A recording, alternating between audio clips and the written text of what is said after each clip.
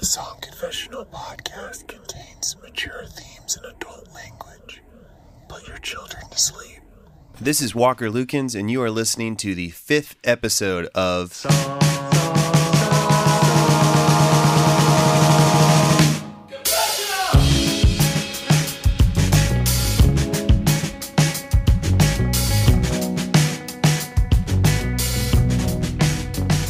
Let me explain to you what we do here in the Song Confessional.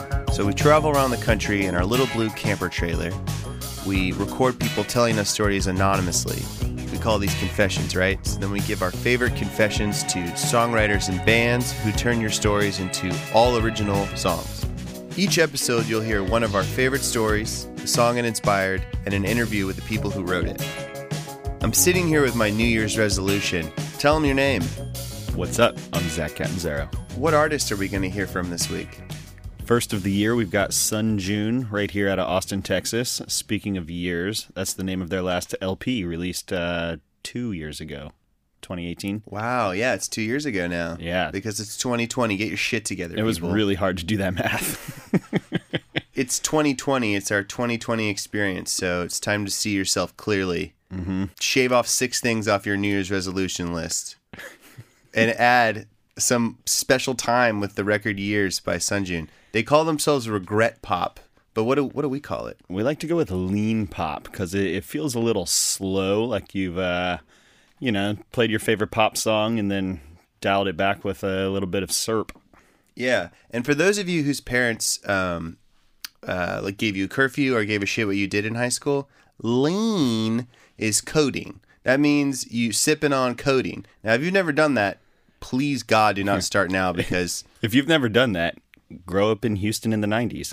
Thank you. I've done that before I could drive, man. It's really, really unsafe. I would not wish that on anyone's children, which is very appropriate. It is. For our confession today. It is. Fear of children driving on codeine. Top of the list. I thought it was just going to be fear of children, period. Yeah, I guess it's more fear for children than fear of children, but fear of children is... Is there a difference? Not for me. Yeah. No. Yeah. This week, our confession deals with children and fear for your children. And just, as our confessor puts it, the terror of love. So without further ado, here is our confession. Confession. So I heard them explaining the project, so you can kind of just come in here, say whatever you want. I always tell people, just imagine you're talking to like a stranger at a bar and they know nothing about you. Oh, okay, cool. If that makes sense. That's a good way to do it. Yeah. It's better instructions than like imagine you're talking to a priest. No, yeah, definitely not. I have no judgment and definitely no advice, so. Okay. Yeah. Well, I was thinking about what to talk about, and and I figured I'd just use this as a way to process something that's kind of like on my mind right now. And it kind of starts with a story, like one of probably the first time as a parent that I ever truly, truly freaked out. So I had my kids pretty late in life. I had my first child when I was 31. Mm-hmm. And I had been a touring musician for a number of years. I'd been traveling with this band for 5 years.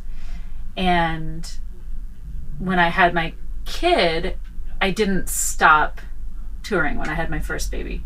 And I actually went back out on the road 6 weeks after she was born. Which, looking back on it, is like that's unbelievable. Crazy, because a 6-week-old baby can't even hold up their head.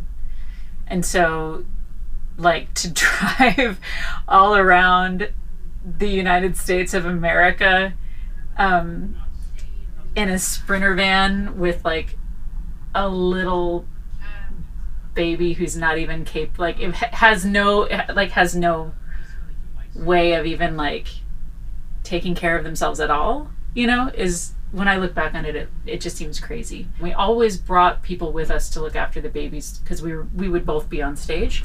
So when our first baby was about, I'm going to say between 6 and 9 months old, we usually would just follow the same tour as the band, but the band had a kind of a crazy routing thing where the band traveled to the East Coast, like Vermont area, but then they had gotten a gig, like a private party that paid a lot of money in Colorado. So the band was flying out from the East Coast, flying into Denver, driving to this gig, playing the gig, and driving back. And we thought that just seemed like too much to do with a baby.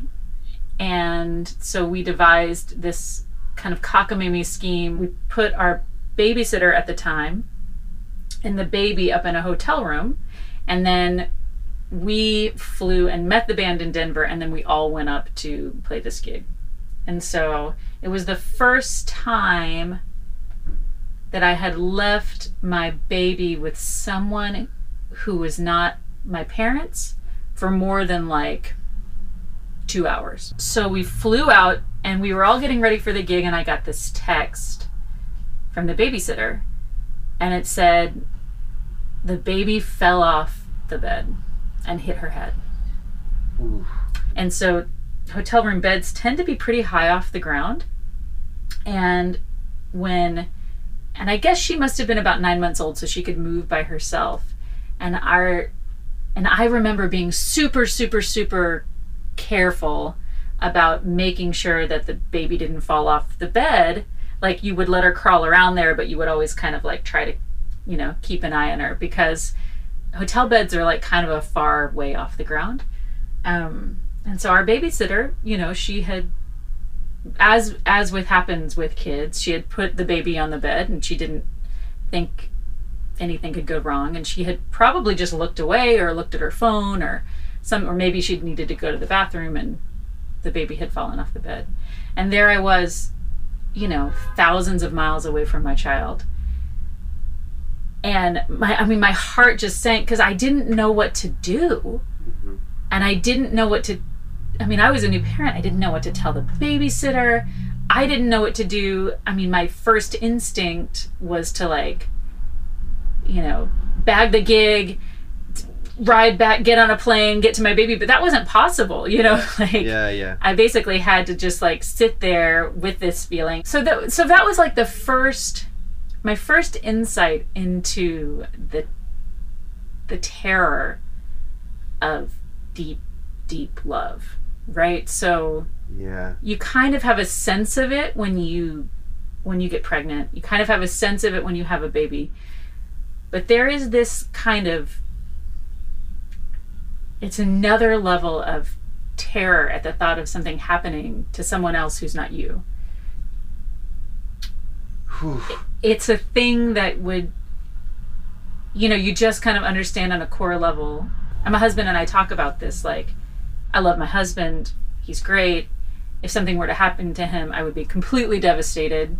But he's lived a full life, and he's an adult, and these things happen, I don't think it would break me, mm-hmm. but if something were to happen to one of my kids, I'm pretty sure it would just shatter me.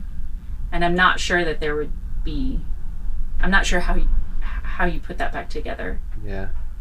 And that's kind of when you really start to understand the trade-off of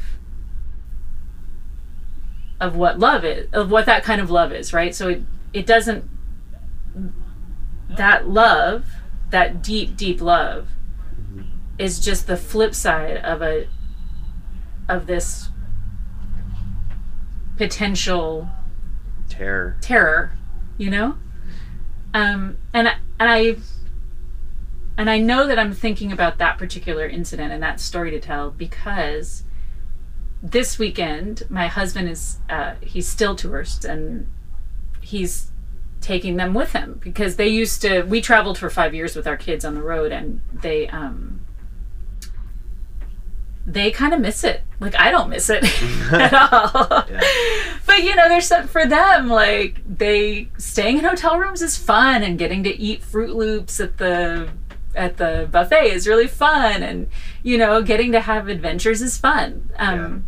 So they had been asking for a while, when are we gonna go on tour again? When are we gonna get to stay in hotel rooms? And he saw this opportunity, but I couldn't go because now I like have a real job with where I have to actually be there and to have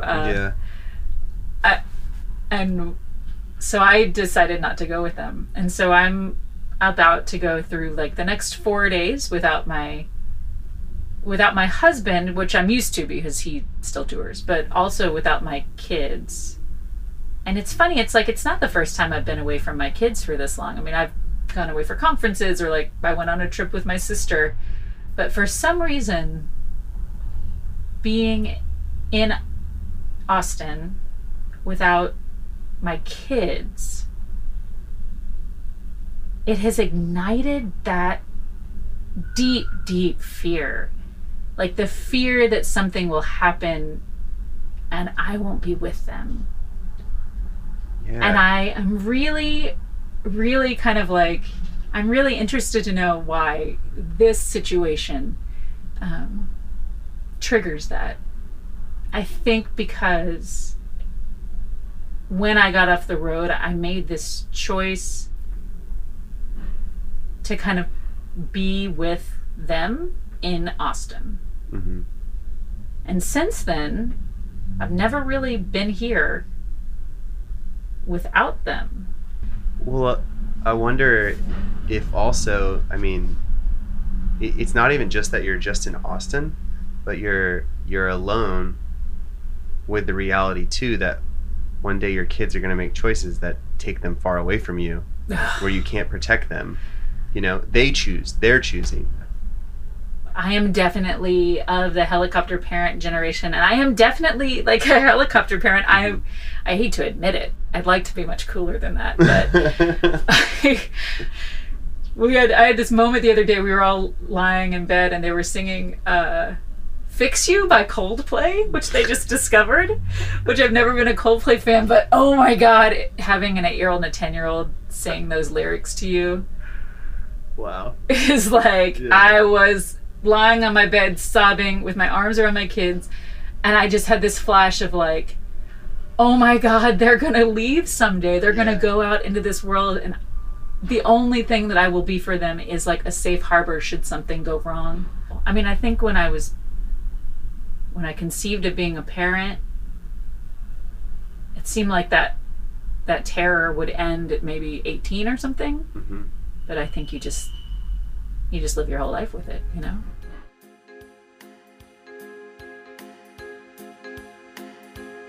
Production notes. Hi, this is Jim Eno. I've had a lot of coffee today. Hi, Walker. Hey, Jim. How you doing? Good. What's the name of the song we're about to hear? The song is called Terrified. Who produced it? Curtis Rausch. How would people know Kurt besides being an actor and a child model? Kurt's in a band called the Bright Light Social Hour. What else? He was on The Price is Right. Did they record it live? They did not record this song live. Kurt made a beat on his drum machine, which you hear in the song, and they played along to it. How many swimming breaks did they take? I heard 14. The band asked that I take that out of the interview, so we'll never know. Great. Let's hear it. This is Terrified by Sun Jin.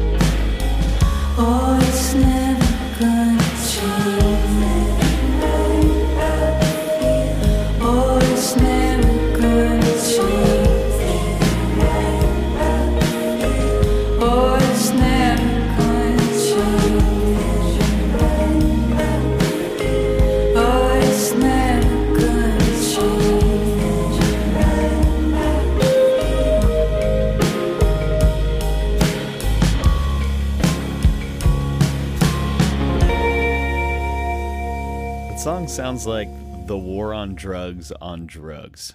Yeah, different drugs. Yeah, like not cocaine. No, definitely not.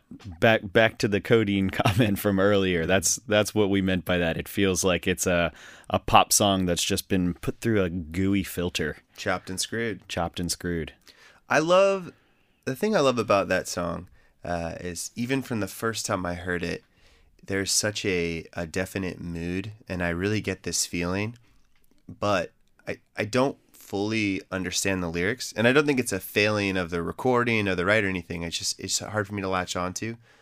All I heard was I'm scared, I'm terrified, but I really get that feeling. You get that I don't know. There's like an intense.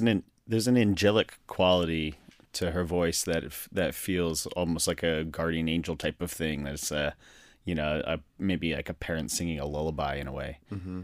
Yeah, it's a really amazing how music can do that. Mm-hmm. You don't need to understand every word to really get the feeling that's being described. And then the lyrics are like, once you know the lyrics, it intensifies that feeling you have, that sense you had of what it's about.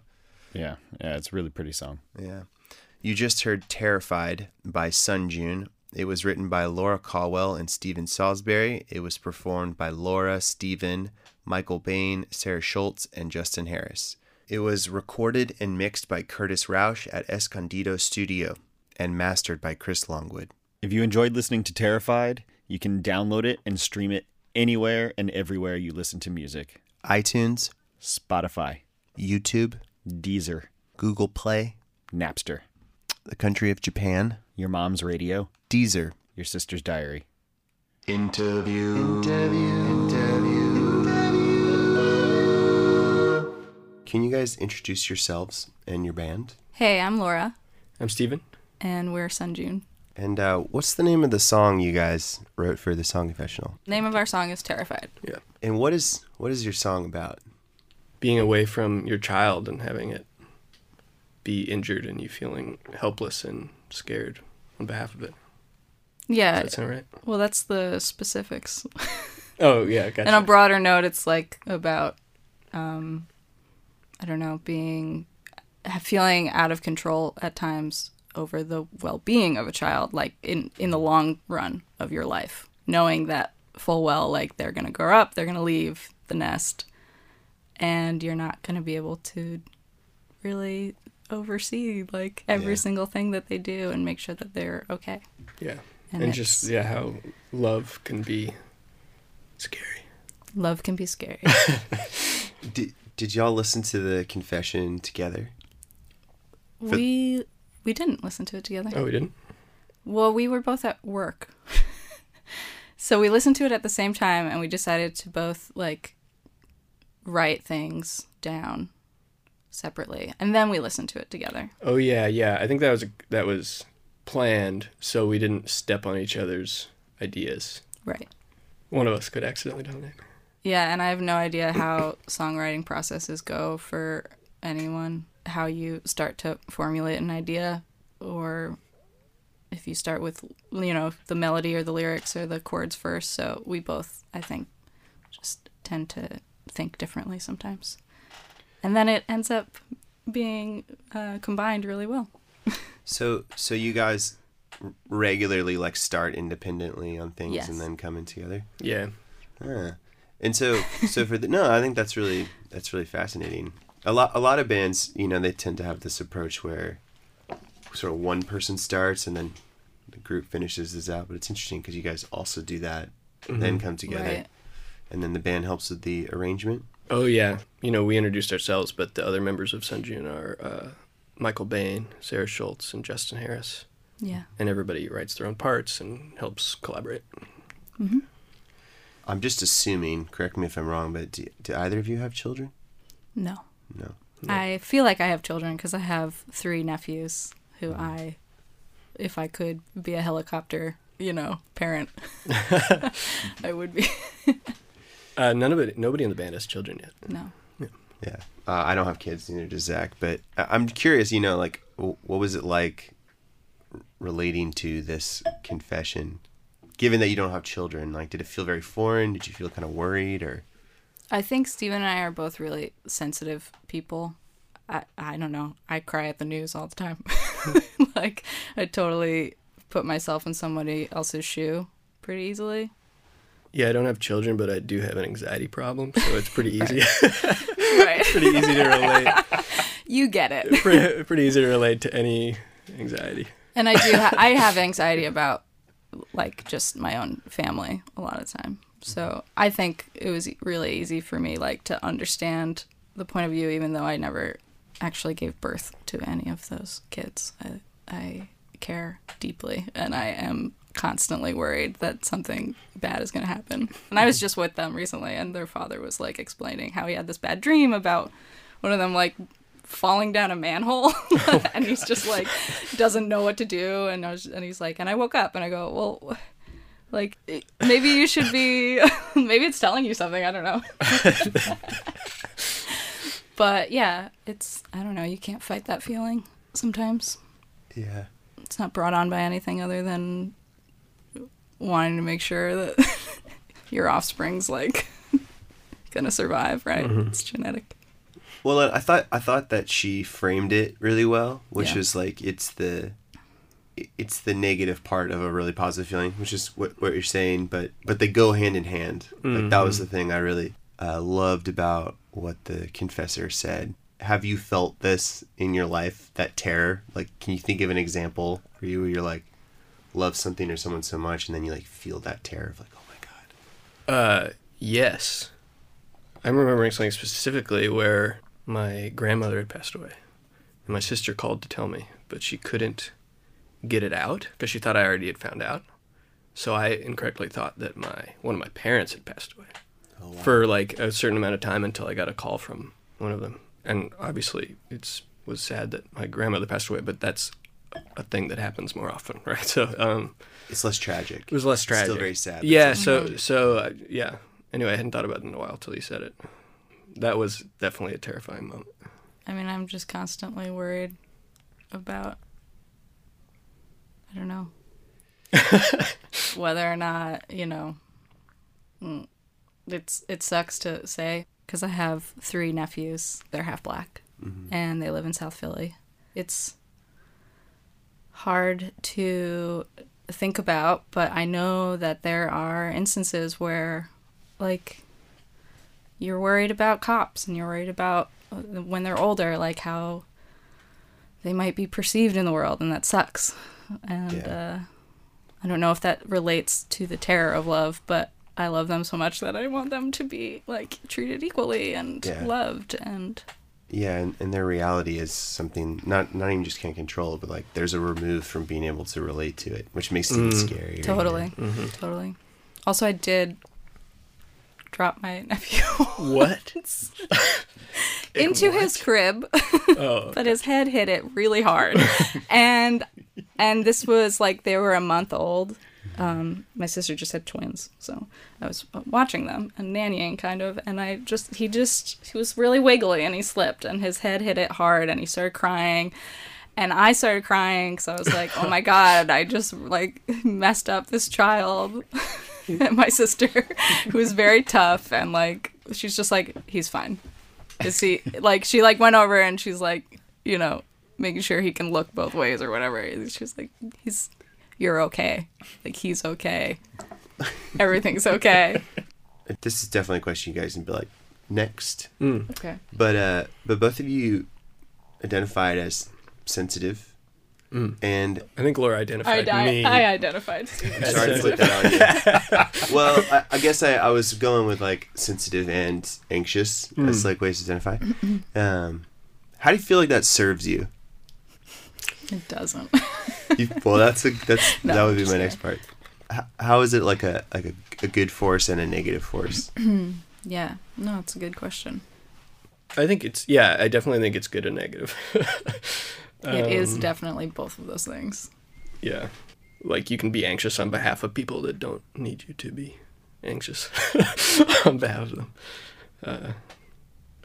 That's interesting. Like, the bad side is maybe sometimes you're quickly anxious about things that are totally undeserving. Is what you're saying? Yeah. And it's kind of a way to be selfish sometimes, too. Where it's like, Or you're just like end up coming off as judgmental. Oh, tell me more about that. You don't get that? No, I think that's probably true. You mean when you feel anxious about a situation or about someone? Yeah, and you voice your anxiety. I can come off as It can judgmental. come because they're like, well, I don't see it that way, and I understand what you're that's- saying. I did that recently to somebody, and I felt really bad about it. Oh, It's just like, oh, why am I thinking like that? Like, of course everything's gonna be fine. Yeah.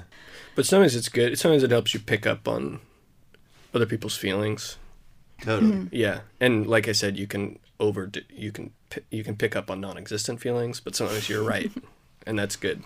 It's interesting, like, hearing you guys talk about collaborating and stuff with that in mind, because, yeah, it's like sometimes it's a superpower and you're, like, more in tune, and other times it's, like, stops you from being in the moment and, like, being really present. Yeah. When you guys were working on this song, obviously you're writing independently. Like, what were some things you were kind of, like, trying to bring out in this song? I think where we started, we already were in a place, like a vibe that we were working off of for this next record that we're working on, which is Alt Timeline, Albuquerque Prom, Global Cooling. These are the names for the vibe. Albuquerque Prom. These are the themes. This is our thematic, like. Global cooling is Yeah. so good. Yeah. And so we've been in this place where we want, like, everyone's losing their shit.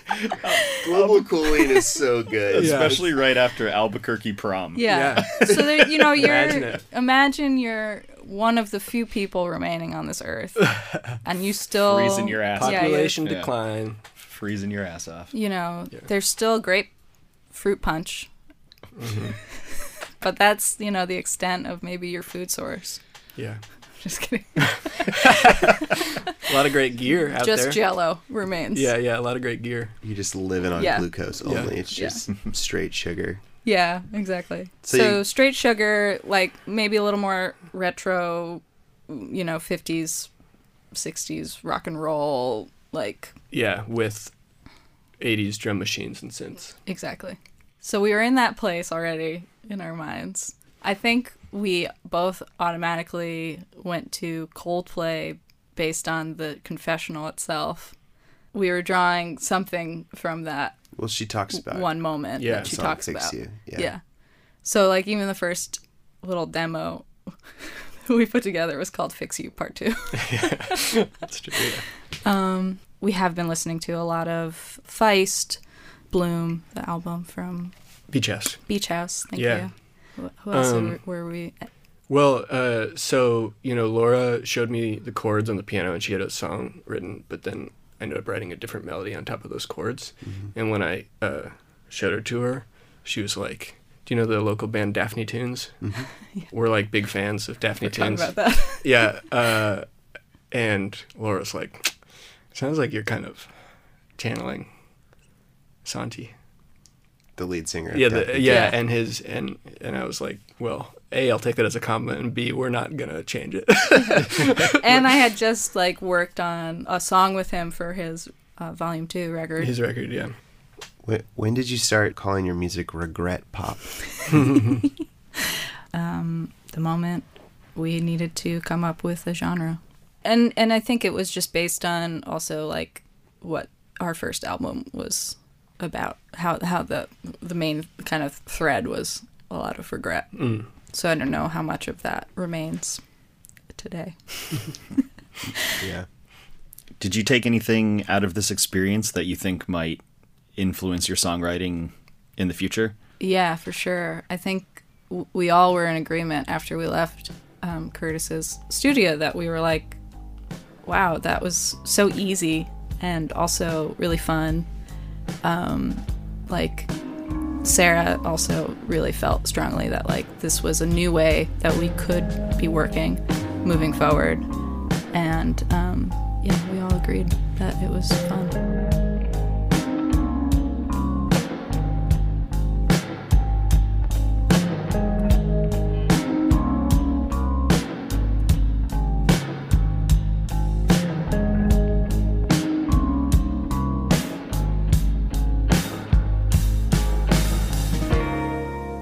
It's not a sexy topic at all, but it's just so eloquent. It's like she's so...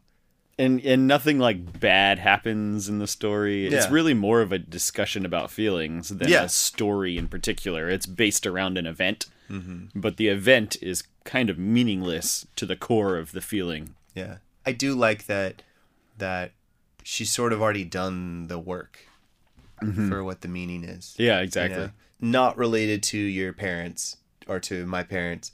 Is there a time when you've just really felt the terror of love?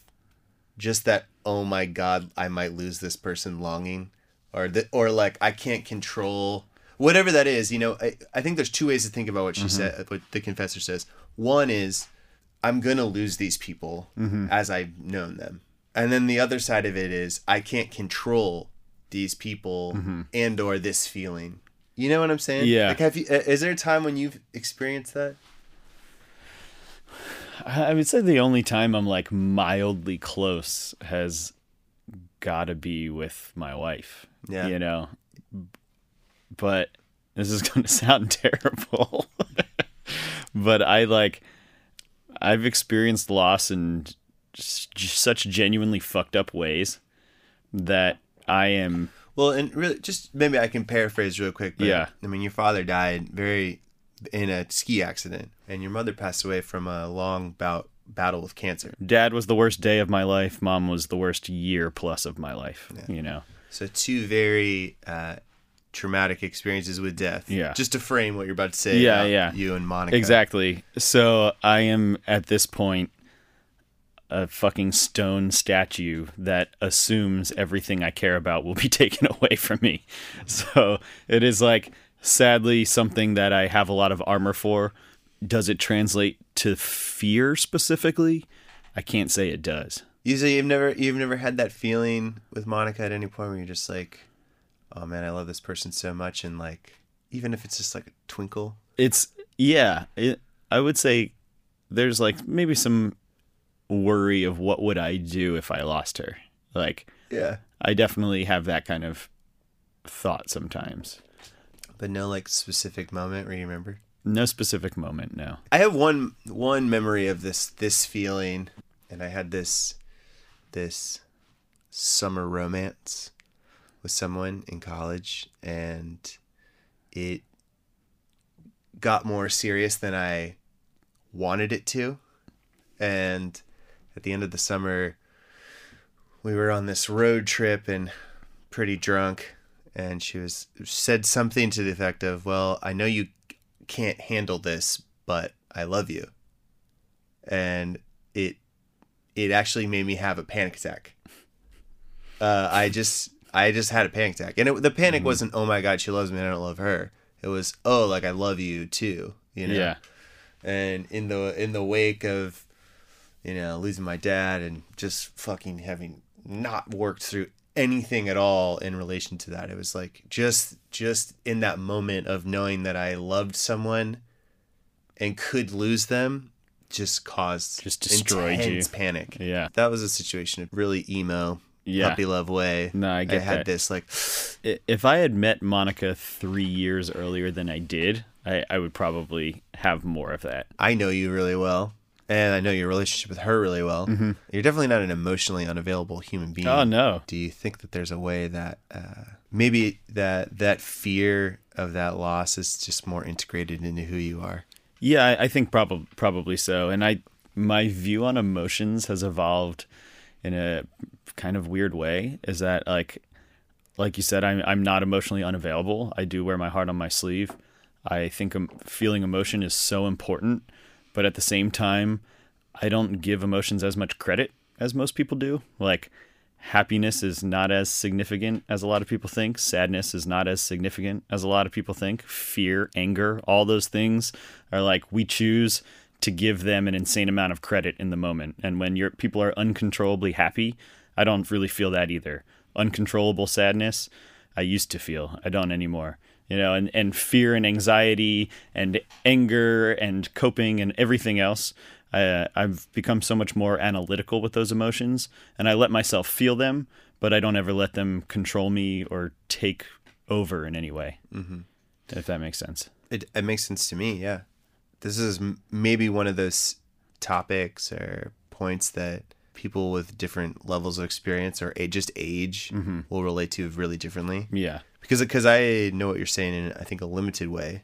I think, and it sounds a bit nihilistic, but Oh, I don't hear it that way at all. yeah, I think it's it the could. opposite. Well, I think it could be heard that way. Absolutely. But I agree that I think it's complete opposite. I think that I've been turned online Yeah. in like the past couple of years or few years of my life. Maybe it's like I understand things on a level that I never even realized existed. Maybe. Yeah. And by understand things, I mean about myself. I don't really mean about the world or about other people or that I am like this all-knowing guru. I just mean understand things about why I feel the way I feel about things and all of my preconceived notions that force me to what I think is have a thought. It's like I'm now able to step back and realize all of those things causing that thought and be able to think, is that thought even real? Is that feeling even real? Or is that just a reaction to all of my pre-programming? I'm going to quote a philosopher now, so I officially have to take a shot, or we could just end the interview. But Nietzsche talks about good nihilism and bad nihilism. And bad nihilism is just following the beliefs of the day without questioning them. Because according to him, that's not thinking through anything you're doing.